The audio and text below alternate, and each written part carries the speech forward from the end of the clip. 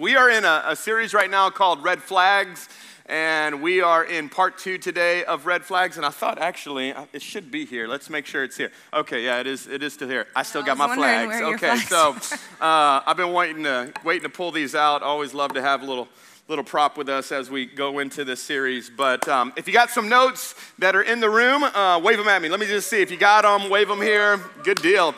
So today, we are all in for a really special treat because I have my better half with me. Y'all give it up for the Miss, Pastor, Mrs. Amazing, Lindsay Belt. She's here. And so we're glad. You glad to be here? I'm very glad to be here. Okay, just making sure. Yes, I was just making sure. I am. She was not forced, I promise you. No. She wanted to be here. I'm glad that she's here. Today, we're zooming in on marriage, and we're going to talk a little bit about marriage. Last week, we did a message called Red Flags in Me, and I hope that was encouraging, maybe convicting, maybe challenging. How many? It was all of those things, just as we look at that. And if you did not get to watch last week's message, I would encourage you to go watch last week's message because that's the foundation of this all. Before we can fix our relationships and before we can really improve any other area of our life, we have to first ask God, change me. God, start here in my heart and in my life. And so we talked about that last week.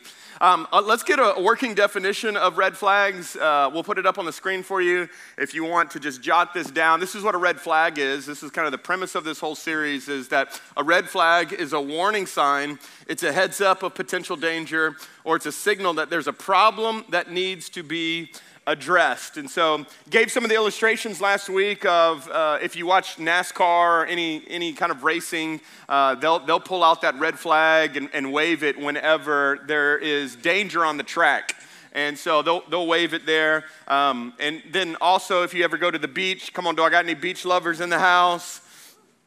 2, okay, all right. Nobody wants to go to the beach? All right, okay. You want to go to the beach? I'll go to the beach. And so if you go to the beach and you see one of these red flags that's there, then that tells you that there's danger in the water. Just make sure to stay out. Last week I said Free Willy in the water, and one of the ladies came up to me and my kid says, "Who's Free Willy?" I mean, no, you ain't in the 90s if you don't know Free Willy is. So that was last week. And so we've been looking at this idea of what are red flags, and we talked about how just as much as they're in NASCAR and in beach and all that, there's also red flags in relationships where you talk to some people and there's this kind of red flag that starts kind of going off in your head. And maybe for some of you, it also goes off on your face. How many know when you're thinking it, your face shows it? Come on, how many in here? Look at that person right now and say, "That's you." You go, yeah, you got that. You got that RBF, resting beautiful face. And so, yeah. That's what that means, right? Okay, so I want to show you some. We were talking a little bit about red flags last week, and I showed you a couple of red flags. It became kind of a viral trend that people started posting these red flags and giving scenarios and saying this would be a red flag. So I have some more for you today of some more red flags that maybe you can connect with. And so let's throw up our first one here. When you sign up for a free trial and they ask for your credit card information. Come on, how many know red flag? Don't do it. Don't do it. Don't do it. Let me give you another one right here. Watch this. A wealthy Nigerian prince is willing to give you millions of dollars in exchange for your help. All he needs is your bank account number to transfer the money. How many of you got one of these emails before? Anybody got one of these yet? Yeah. Or some gift cards. Or some gift cards, yeah. All right, let's look in the area of marriage. Okay, let's go in the area of marriage. When you ask your wife where she wants to go eat and she says, "I don't really care." I just want y'all to know, guys, that's a red flag right there. She cares. She cares, because don't you dare go pull up somewhere and then say, "Well, you said you didn't care." What she actually meant to say, what'd she mean to say? There are some things you don't want to go to. So sometimes I'll list I don't care, but these are the 5 places I don't want to go. But I don't care about the 10 other ones. So you know what? She does care. I just want to let you know. Hey, let's show another one when it comes to marriage. When your husband says, "I'll do it tomorrow."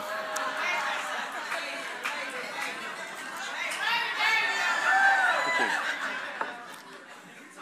I don't know what you're talking about. we lived in our last house, we had a master bedroom that I did painted all the walls, and the only thing I didn't do was the trim. And I told her, I'll do it tomorrow. Guess when it was done? Before we sold our house. 3 years later. So when we're doing a project, I'll do it tomorrow. I'm like, nope, right now. It's happening right now. All right, we got one more for you. Here we go. When you ask your wife if everything is okay and she says, I'm fine. I'm just going to let you know that is not true. That is not true. That's a red flag. You agree? Most of the time, yeah. Yeah, okay, all right. It's the way I'm fine is said. It's the tone. Well, show us the one. How do you say it that we should be worried? Because I'm trying to coach all these men here. If you say it which way? I'm fine. So if you say it that way, then it's a red flag. Yes, yes. Okay, give us it when it's actually you're fine. Yeah, I'm fine. It's good. Did the men get that? Did y'all understand that? Do the women understand? Well, okay, we're done. Well, yeah, y'all been helped already. Okay, let's just go home. All right, let's get to the Bible. Proverbs 27:17 is our theme verse for this whole series, and it says this: a prudent person foresees danger and takes precaution.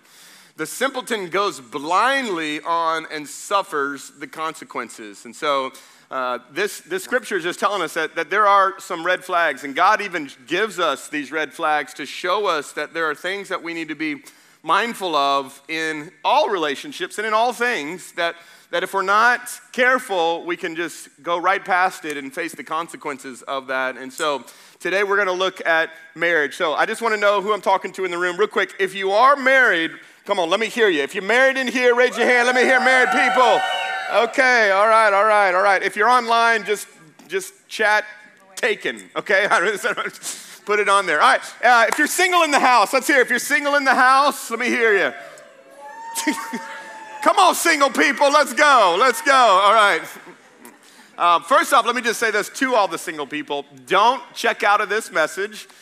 This message is going to be applicable to you in many other ways. First off, just because there are relationship principles that no matter what always apply. Number two is you probably, maybe, potentially will be married at some point, so you will need these things. And then I just believe this will be a seed in your heart that will sow fruits of righteousness down the road. Because there's going to be a lot of married people that said, I wish I would have heard this one a while back or whatever that may be. So that's for you. Also, if you're single, next week we're doing red flags in dating and in single, and we're going to talk about that specifically. And so I'm going to encourage all the married people, show back up, because some of y'all need to start dating again. Yes.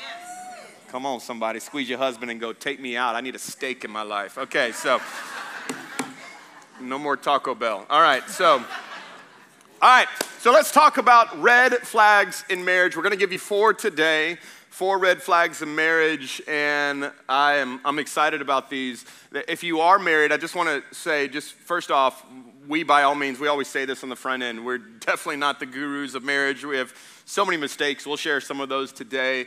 We're just want to be people who, whatever the Bible says about how to do relationships, we just want to do it that way.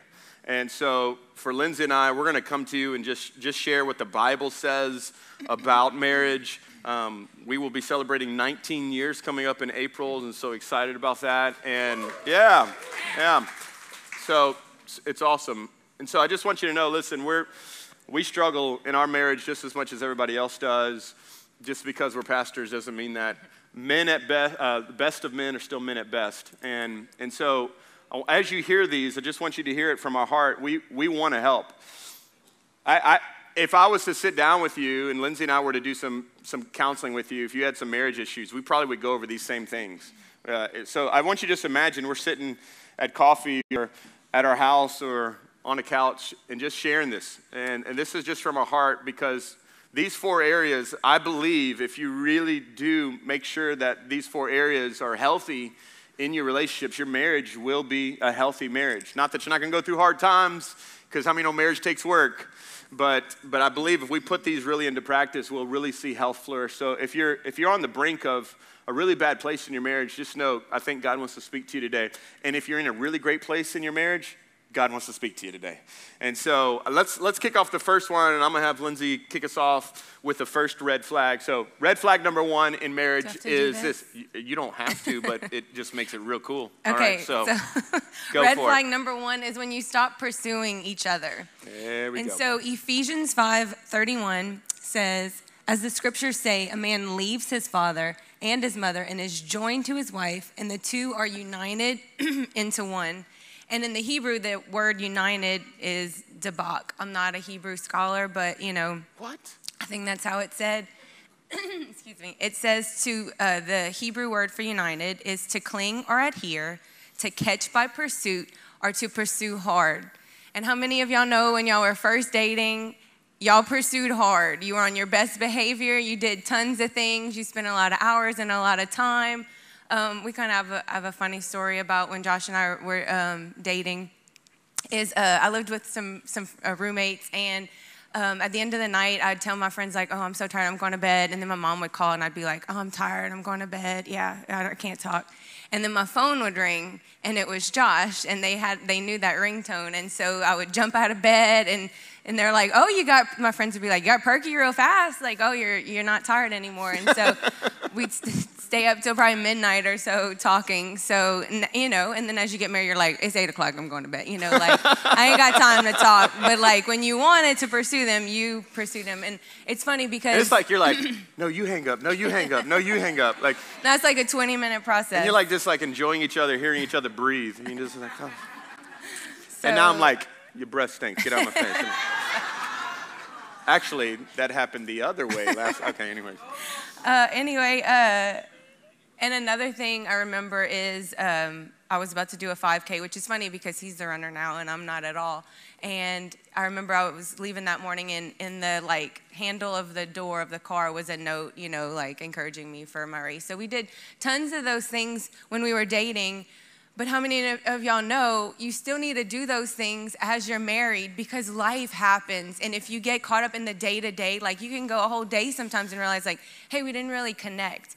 And so you have to make sure you're making those times that whatever you did in the beginning to get them, you have to keep doing it. I know you kind of maybe hear that often, but it really is so important. And it says, as it said, is united, it's to pursue hard. And I don't know if you're in that place. Sometimes you can be married for a long time and wake up and realize hey, where's our relationship now? Where did it go? Where's our fire? Where's the passion? Where's the intimacy? Because you let the day-to-day go and not doing those things that you need to keep what you did in the beginning.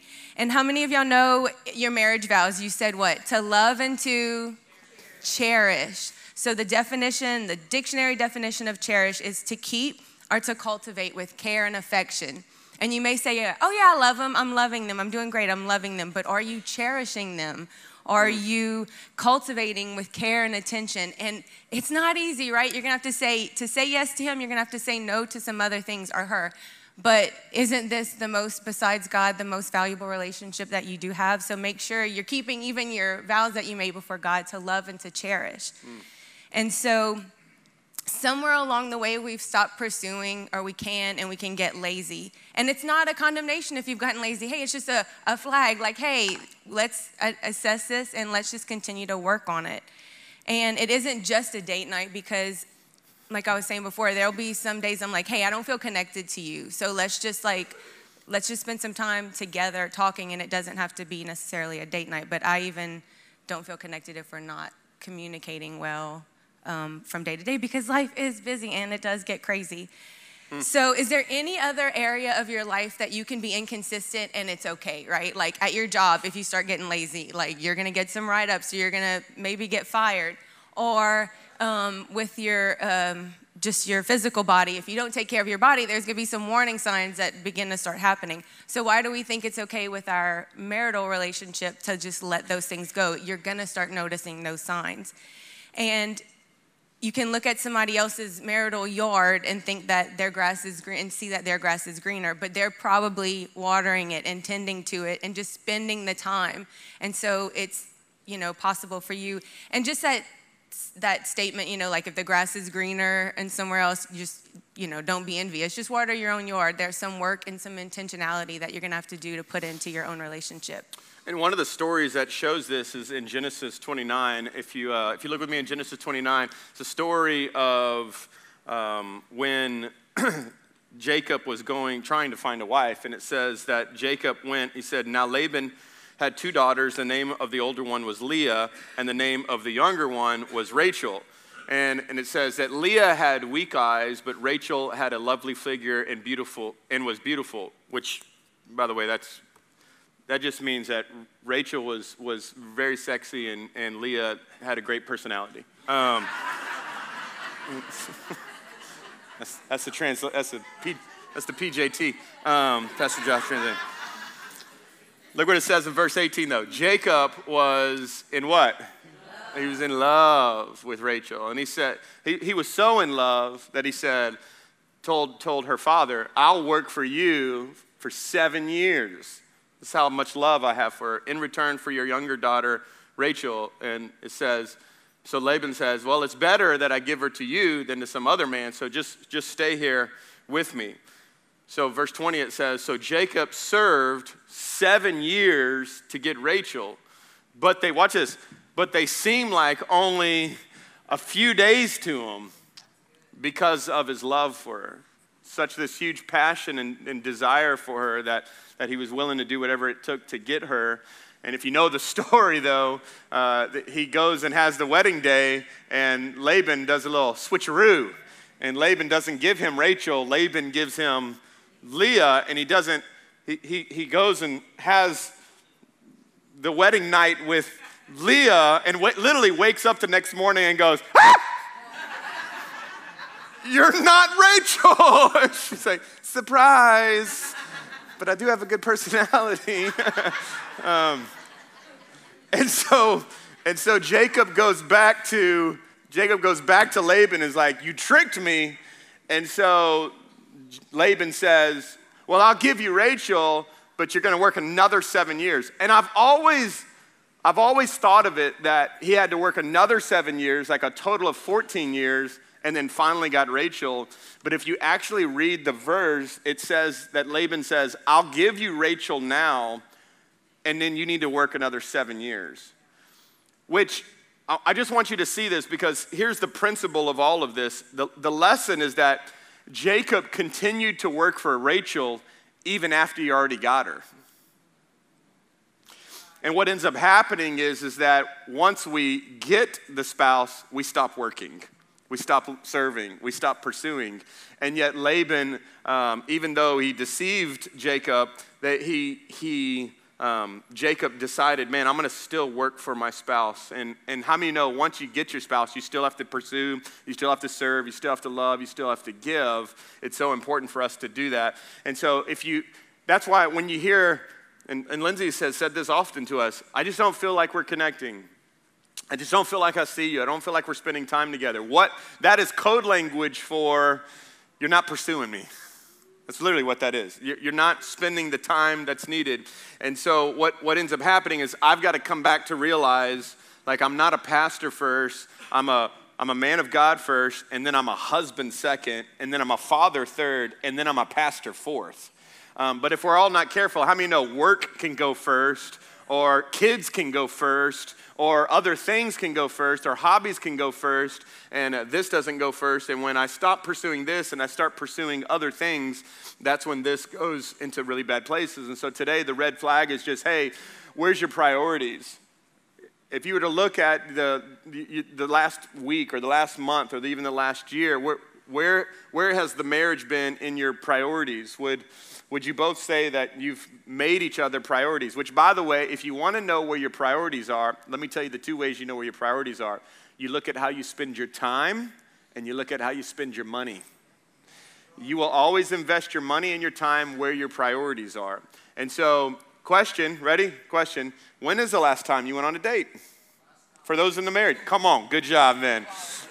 That's my brother-in-law. We've trained you well, brother-in-law. That's my sister you're married to, so you better be, all right? So, but I want to encourage that. When is the last time?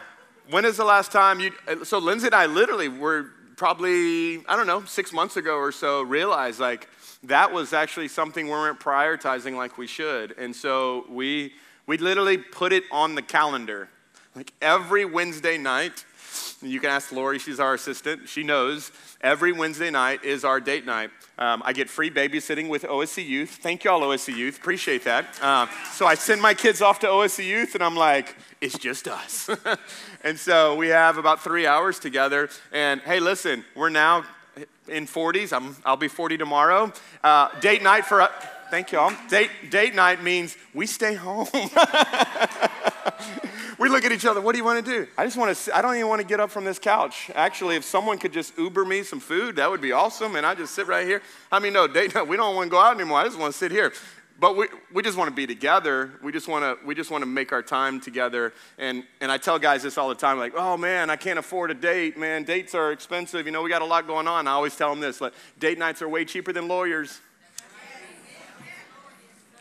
Come on, somebody. It don't cost money, by the way. How many know you can have a date night and not spend any money? We do stuff at home all the time. And so I just encourage you to prioritize spending time together. And you got to get creative. If you got young kids, you got to get really creative. If older kids, it's maybe a little bit easier, but younger kids, or if you're strapped, you got to just figure out creatively how do we pursue one another. So I would pursue date nights. I would also make sure that you're prioritizing, and Lindsay don't want to talk about this, but you got to prioritize intimacy. So just figure out how to make that happen. Get creative, Hey, there's nothing wrong with putting things on the calendar. I just want you to know. Like, we put date nights on the calendar on Wednesday nights. You would go like, why? Why do y'all do that? Because it's a priority and I want to guard it. Maybe you might need to prioritize your intimacy. I don't know. Maybe it's Sunday fun day, or, come on, somebody, Monday mania, or two for Tuesday, or wild out Wednesday, or throw down Thursday, or Freaky Friday. So I'm looking at my children. Like, oh God. Listen, I'm just trying to give y'all some help, okay? I'm just trying to help you out here, all right? So when you stop pursuing, that's a red flag. Stop pursuing. And I've realized that Lindsay and I have had open communication where she feels like I'm not pursuing her enough, then she's got to tell me. And if I feel like she's not, then we've just got to communicate it. So that would be the first thing. All right, let's go to flag number 2. Red flag number 2 is? Flag number 2 is when you stop encouraging each other. And in Ephesians 4:29, it says, let everything you say be good and helpful, so that your words will be an encouragement to those who hear them. And y'all know, words matter. What makes a good relationship, marriage? Words. What makes a bad relationship or marriage? Words, right? They're very, very, very important on how you use them. And so what difference do you think it would make in your marriage if you encouraged one another daily? As the scripture says, it says that encourage one another daily. And you think of the people that you're like walking with and friendships in the church or discipleship relationships, and you're like, oh, I need to text them and encourage them. And we can so more easily do that sometimes with other people, but we don't think to do it with each other as much. And just how different could that look if you encourage them? And every time you think about something encouraging or helpful or nice, just say it, just text it instead of always. Sometimes it can get stuck here, right? We think it, or we're thinking about somebody and we don't get it out. And so just how helpful and could build them up if we are encouraging to them. And if you do think something good of your spouse, think about it in the other way. You're robbing them of the blessing by only keeping it to yourself. So it may, train, hey, every other day I'm going to say something kind, or once a week, just have some type of goal to remembering to do what the scripture says, is to encourage one another daily. Because life's tough, right? It's hard. And I know it means even when other people can encourage our spouses, and it means a lot, but when it comes from us, it can mean so much more. And so just as encouragement to the women encourage him with your words of affirmation, because guys can act all cool and tough, but how many of you know we all struggle with insecurity? It's something we can all struggle with. And a lot of times Josh often can become what I see in him or the things I speak to him, but in a good way, but also in a negative way. If I'm withholding, I feel like withholding is just as bad as being negative, right? Because they don't really know how you feel, or they don't really know what you're thinking. Because when there is that gap of non-communication, we'll fill it in with what we want, right? Or what we think. And a lot of times that gap can be very wrong. And so to just make sure that we're not leaving any room for the enemy they can know exactly how we feel about them, how important that is. And so a lot of times I'll hear wives say, like, my husband is not a spiritual leader, but if he does do something spiritual, can you encourage him in that? If they came to church one day, can you encourage him with that? Or if they say, when they do take their next step, their spiritual step, encourage them instead of like, always, well, yeah, you went to church, but you didn't sign up for a life group or whatever. Like, just acknowledge, even if those are small steps, that you're acknowledging those steps. And I know, like, when you're done preaching, I know how much it means to you when I say something. And a lot of people can encourage him, but when I do, I know that means so much more to him. And men want to know, does the person who knows me the best believes in me the most? And again, if we're withholding, they can't know that. And so encourage what you like in them and see in them, and what God's doing in them or done in them, and not just always, because it's easy to call out like, hey, this is where you're A, B, C, D, E, F, you're missing the mark. But how much more encouraging and helpful it is when you build them up. They'll rise to that level instead of always not. Yeah, definitely. I'll challenge the men here in this area, and the men is encourage her with words of affection. So women encouraging men with words of affirmation, men encourage women with your wife with words of affection. And let me be very specific. I'm talking about non-sexual affection. I'm gonna say that again, non-sexual affection. Someone kind of like, I don't even know what that is. Okay, so let me explain what non-sexual affection is. Non-sexual in its affection, meaning that what I'm doing and what I'm trying to do with her is not just leading to something. I mean, no, men have a gift. It's an incredible gift at turning any affirmation, any affection into sexual. Your wife is like, I'm gonna go do the dishes. You're like, I'll do the dishes. I'm gonna go take a bath. I'll give you a bath. Like, men have this incredible ability to take anything and make it sexual. But what would it be like if we as men showed affection without it having to always feel like it has to lead to something? Just to hug for a certain reason, to encourage and just to let them know what they mean to us. And so one of the best tools I think that can help with that is when we say things like, I love you, which is good, by the way, but I'm gonna add one word that I think will be the game changer, and that is, I love you because, and then you fill in the blank. Because there's something about encouragement that when it's specific, it just goes to a whole nother level. Because how many know when people go, I love you, you go, well, I love you too.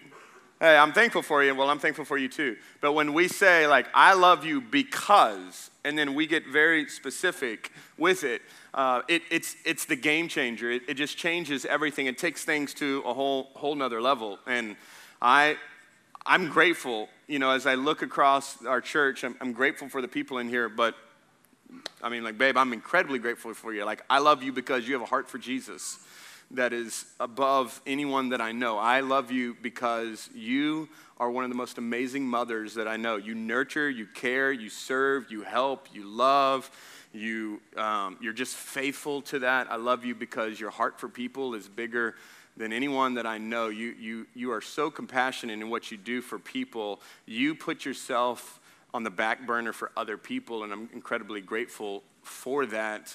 And I love that you are my biggest cheerleader, beyond anybody else. Everybody else cannot like it. If you love it, that's all that matters to me at the end of the day. And I just want you to know I love you. I'm grateful for you that you're here, and this church wouldn't be where it is if it wasn't for you, for what you do behind the scenes that nobody knows, that allows us to do what we do as a church. And so, men, your wife wants to just know that is, do you love me today, and why do you love me? Give me some of that. And I think what I've learned in our relationship, because I grew up in a family that wasn't, they said I love you, but they weren't very specific in some of their ways that they said that. And so there was deficiencies that were there. And I know that for my wife, one of her love languages is words of affirmation. I know it means a lot to her, and it means a lot to me as well. And so I know in our marriage will never rise above the level of my mouth. What I mean by that is my marriage will sink to the level of my mouth, and my marriage will rise to the level of my mouth.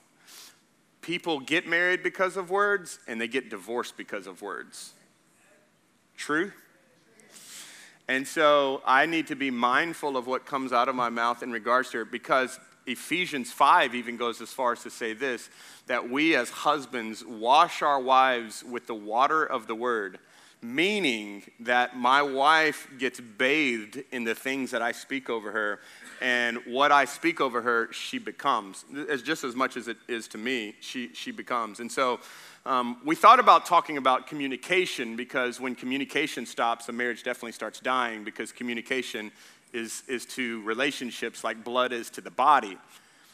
But the reason I went specifically with encouragement is because I think when encouragement stops, then the relationship dies even quicker.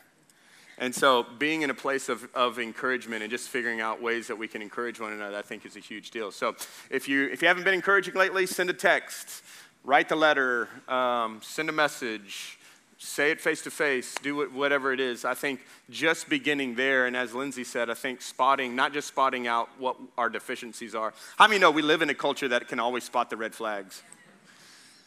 I'm just wondering, at what point do we spot the green flags? When do we spot the good ones? And so it would be, I'm very, very good at spotting what needs to change, specifically in myself and then in others. And what does it look like for us to call the best out of people and not just speak to the worst in people? Y'all with me? Okay, so that's number 2. Let's give you number 3. The third red flag is when you stop serving each other. This is a big red flag. When you stop serving one another. This is what Ephesians 5, 24 and 25 says. It says, as the church submits to Christ, so you wives should submit to your husbands in everything. For husbands, this means that you love your wives just as Christ loved the church. And what did he do? He gave his life up for her. I mean, when you don't understand the purpose of something, you're prone to misuse it. So watch this. So like I could take this iPad and I could go use it to put a nail in the wall and try to nail a nail in the wall. But how many know that nail probably ain't gonna get too far in, and then this thing's gonna break, because this was never designed to do that. The same is true with marriage. Watch this. When you don't understand the purpose of marriage, you're prone to misuse it. And if we buy into the lie that marriage is for what I get out of it, how many know you're gonna misuse it? Watch this, watch this. The reason that God created marriage is because God loved Lindsay so much that he put me in her life to show her how much he loves her. And God put Lindsay in my life to show me how much he loves me. At whatever point I begin to think that I'm married to her for what she can give me is the moment I start misusing her. Because God has given her to me so that I can show her how much God loves her. Because this verse says that Christ loved the church, and the way that he demonstrated his love for the church was, he did what? He gave his life up for the church. This is what he did. He sacrificed his life. And most of us think, watch this, most of us think that when Jesus gave up his life, we immediately go to the cross, right? Well, he gave up his life on the cross. That's where he gave up his life. But how many know Jesus gave up his life before the cross? How many know the fact that Jesus came from heaven to earth, he gave up his life for that? How many know when Jesus came not as a man, how many know Jesus came as a baby and submitted underneath parents? How many know he gave up his life? I mean, the man who needed nothing at all came into this world needing everything from his parents. He gave up his life. And so when he finally goes to a cross, I mean, he's already been giving up his life, his entire life. And when he goes to the cross, it was the final act of him giving up his life. And the God who needed no help became someone who was helpless. And by the way, I mean, that's a picture of our marriage. The man who needs help, I am helpless without her. I need God and I need her to help me be the man that I need to be. And the only way that that happens is if we're constantly serving one another. We're constantly being serving in our relationship. I did a funeral, I did a wedding, which actually, that's the punchline, because I did a wedding a month ago, and I was standing up at the wedding, and as I was at the wedding, I said, I want to welcome everybody to the funeral of, I said this out loud. And here's how I recovered, okay? Because every pastor, you got to recover when you say these things like this. And so I recovered like this. Well, it's actually a wedding, but truth be told, it is a funeral. Because today, two people die and they become one. It's no longer about me. It is now about us. Good save. He did a Come good on, job. that'll preach, says somebody. That's when I remind myself, I'm still in the game. All right. I still got it. So, yeah, because it was like, as soon as I said it, everybody was like, it like took the breath out of the room. And then I reminded everybody, like, no, this is actually a funeral, and actually you are dying to yourself because, by the way, if you get into marriage because it's all about self, your marriage will die. If you go into a marriage and die to yourself, your marriage will live. Let me put it this way. My marriage will live to the degree that I die to myself. My marriage will live to the degree that I die to myself, and just reminding myself all the time when I wake up, it's not about me, it's God, how can I serve? How can I serve? Well, I think too, our culture is all about like living your best life and all about you when can't remember the scripture reference, but it says, I die daily. We really forget that a lot because we make it so much about ourselves when even just baseline Christianity is God calling us to die to ourselves daily. And that would also be the same with our marriage. But in Ephesians 5:25, it says, husbands, go all out in your love for your wives, exactly as Christ did for the church. A love marked by giving and not getting, which is exactly opposite of our culture. But you're not marrying someone that you can get from for the rest of your life. You're marrying someone that you can give to for the rest of your life. And that's just that is so flip-flopped in our world. You are not marrying someone you can get from for the rest of your life. You're marrying someone that you can give to for the rest of your life. And that's just, like I said, so flip-flopped from our culture today. It's all about what you can get. I think sometimes the most romantic thing you can say to your spouse is, how can I serve you today? How different would things look if we're not thinking about, because our to-do lists are usually pretty long also, but if we're asking each other, like how much of a burden that would lift or a weight, and maybe they can't even do much, but even just the fact that they're there to love and serve you. So yeah, just a quick thought, if you don't like what you're getting, look at what you're giving. The Bible talks about us as givers, and that's the same way with our marriage. What are we giving into our marriage? How are we investing in this? Just like some people are really great at gardens. I'm not, but as much time as you invest in that garden is the return that you're going to get. Every now and then you hear some people are like, yeah, I just threw seeds in there, like this is growing. That has not been the case with me, but you have to tend it and take care of it. And so are you doing that? How are you giving and serving? How are you tending and caring for it? And so the last red flag today is when you stop forgiving each other. forgiving each other. 1 Corinthians 13 says, love keeps no record of wrong. Yeah, right? Say it again. Love keeps no record of wrong. How many of you, Say if we again. love, marriage, love keeps no record of wrong. That is hard. I'm sure if I sat down with some of you and I'd say like, hey, what are some things, so-and-so has done to you in the past, or your husband, I think you would be able to spit them out like super fast, super quick. But the Bible says God doesn't keep record of our sins, and neither should we with each other. But that is really, really, really hard, especially when we live in a culture that keeps nothing but records, right? If you really know anything about me, you would know that I love true crime podcasts or documentaries. Yeah, no, just whatever. I really, really like it. My kids, think it's a problem. But if you want to talk some cases after church, let me know. But True. if you've ever listened to the documentaries, they're like, this is what their phone record says. This is what their internet searches said. This is what, they went here by their cell phone pinging and all this stuff. Like everything has records kept. Phones, computers, schools, banks, doctors, government. Everything keeps record. So it's like our whole world keeps these records. Even people, if don't forgive them. They did that to you. Like you need to give it back to them. So everybody's telling us not to forgive, but again, bottom line Christianity is forgive others as God has forgiven you and keep no record of wrong. That's like next level, right? So it's like, oh yeah, I can forgive, but are we keeping record of our wrongs with each other?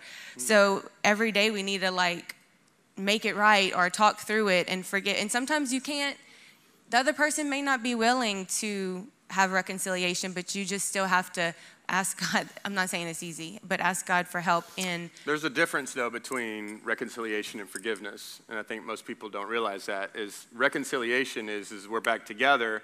Forgiveness is the record is gone, you're expunged. But how many know there's a difference between trust and forgiveness? I can forgive you and not trust you.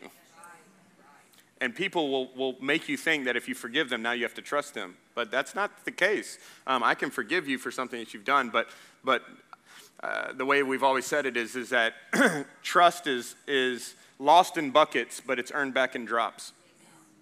And so when it comes to forgiveness, I think it's, because I can hear it, I say it myself. Well, you're saying I should forgive everybody, then that means like everything should be back to normal? Well, no, not necessarily, because if you're in a relationship that's harmful, I can forgive you, but I can forgive you from a distance. I can allow you not to be back in and hurt and do these things, and we've got to talk through all that. So I think there is, of course, two sides to all of this, but forgiveness and reconciliation are two different things. It takes only one person for forgiveness, but it takes two people for reconciliation. Yeah. And so realizing that is the case, which brings us to Ephesians 4, when he speaks about this, the Apostle Paul says, be kind to one another, tenderhearted, forgiving one another. And here's how we do it, because we just remember that we do it as God has forgiven us, just as God has forgiven you. Isn't it amazing how we can give so much little grace, even though we've received incredible amounts of grace? And I think the way that you get to a place to be able to forgive people is just to realize how much you've been forgiven. The more you can realize and get the revelation of how much God has forgiven you, it gives you the power to realize, man, I've got to forgive this person, because Lindsay has never hurt me worse than I've hurt God. And if I can keep that into perspective there, that helps me to stay in the mindset of what I've freely been received, I freely give. Where relationships go wrong is when there's been a pain or there's been something that happens and people who have become debtors become collectors. So I've had something happen to me and someone's kind of in my debt and I try to collect from that constantly. That's where it happens. I love how Gary Thomas says it. Gary Thomas says this: couples don't fall out of love, they fall out of forgiveness. And when we get to the place where we stop forgiving, you're just headed to a really, really bad place in your relationships. And this is in friendships, this is in any relationship, is that we don't really just fall out of love, we fall out of a place where we just stop forgiving one another. And when you stop forgiving one another, divorce is inevitable, the end is inevitable, it's just a really bad place, it's inevitable. And so I love using the analogy of a credit card. You know, if you don't pay your credit card off every month, what does it do? It accrues what? Interest. Yeah, and you get all these fees that come along with it, and those interests begin to expound. And how many know if you don't pay it the next month, it's just more interest and more interest and more interest. And so when we have things that happen in our marriage, and there's flaws because we're two very imperfect people, when we hurt one another, if we don't cancel the record, and if we don't clear the account, if I don't do that today, guess what? I get accrued tomorrow. It's interest, and the next day is more interest, and the next day is more interest. And so Lindsay and I have just always literally said this. Every night before we go to bed, we're clearing the accounts. We are clearing the accounts. We're going to have a zero balance at the end of the night. Now, we might stay up till 5 in the morning, but we are going to clear these accounts because I can't afford to wake up tomorrow and have to deal with the same thing over again, and the next day over and over again, and the next day over and over again, and the next day over and over again. And some of you are dealing with debts that didn't get paid from 5 years ago. And so in a healthy relationship, this maturity is, watch this, here's how you know if you're spiritually mature. It is the time frame it takes between when the offense occurs and forgiveness is given. The longer the gap, the more spiritually immature we are. The closer the gap, the more mature we're becoming.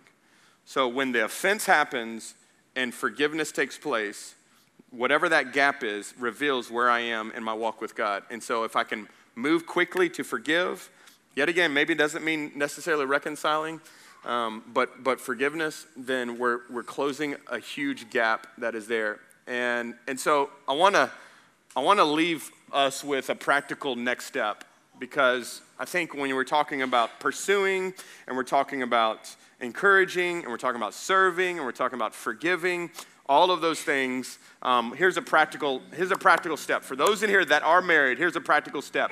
To get what you once had, you must do what you once did.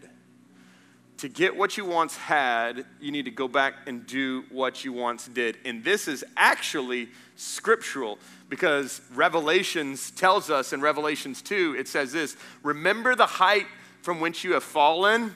And it says this, repent. And then what is it calling us to do? Just do the things that you what? That you did at first. So, hey, you feel like you're far from God? Guess what? Just repent. Which, by the way, repent literally just means just to turn around and just go do the things that you did at first. I promise you, watch this. Nobody gets married with the intentions of one day never talking to each other, being frustrated constantly. Nobody gets married with that intention. Everybody gets married with the intention of living in a joy-filled, peace-filled, love-filled relationship. But we're in a broken world. We're broken people outside of Christ. And unless we continue to have Christ as the head, Christ is the first, and then we just go, God, I'm going to go back and I'm going to just do what I once did. I'm going to go back and I'm going to pursue. There was a time maybe where your marriage was fun and exciting and joy-filled, and maybe now it's not. And there were some things, watch this, there were some things that I guarantee you that you're not doing now that you did used to do. And if you'll just go back to it. But I want to encourage every person in here that maybe is in a hopeless state in your marriage, and that is that there is always hope for marriages. Your marriage is never too far gone that Jesus cannot heal. God can heal. God can restore. From adultery to addictions to pornography to abuse, which, by the way, if you're in an abusive relationship, you need to speak up. You maybe need to get out. We're not by any means condoning that.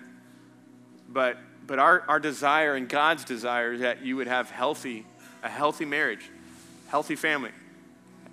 And I hear people right now going, well, what if my husband's not saved? What if he has no desire to be here at all? Or what if my wife is that? They have no desire to change whatsoever. Well, I'm going to go back to last week. God, start with me. God, start with me. Question, am I speaking things over them that maybe they're not doing, but I want to see them be? Do I want to encourage them in that? Have I been serving them? Or am I saying things like, well, they don't deserve to be served? Well, the last time I checked, I don't know if we deserve to be served either. But how many know God loved us? He's given us. He's forgiven us. He served us. How many know God encourages us? God, how many are grateful that God has pursued you when you weren't pursuing him? Anybody in this room grateful for God pursuing you? So I just want you to listen. If we want to be like Jesus, then God's called us to pursue, encourage, serve, and to forgive. And if we'll continue to put those things back in place, I believe we can see ourselves come back to a healthy place. We want to pray today. I want to pray over those that are married. I want to pray for you first. If you're in this place and you're married or you're about to be married, we want to pray over you today and just ask that God would begin to strengthen what the enemy. How many know the enemy is after marriages right now more than ever before? And I believe that God is wanting to strengthen them and encourage them and help them. So let's pray together. Father, we love you. And God, right now, we pray for every marriage that is represented in this house.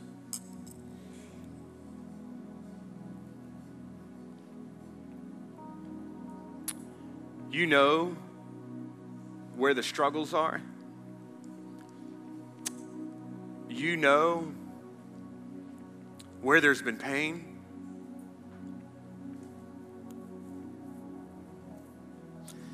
And God, I just pray right now for your grace.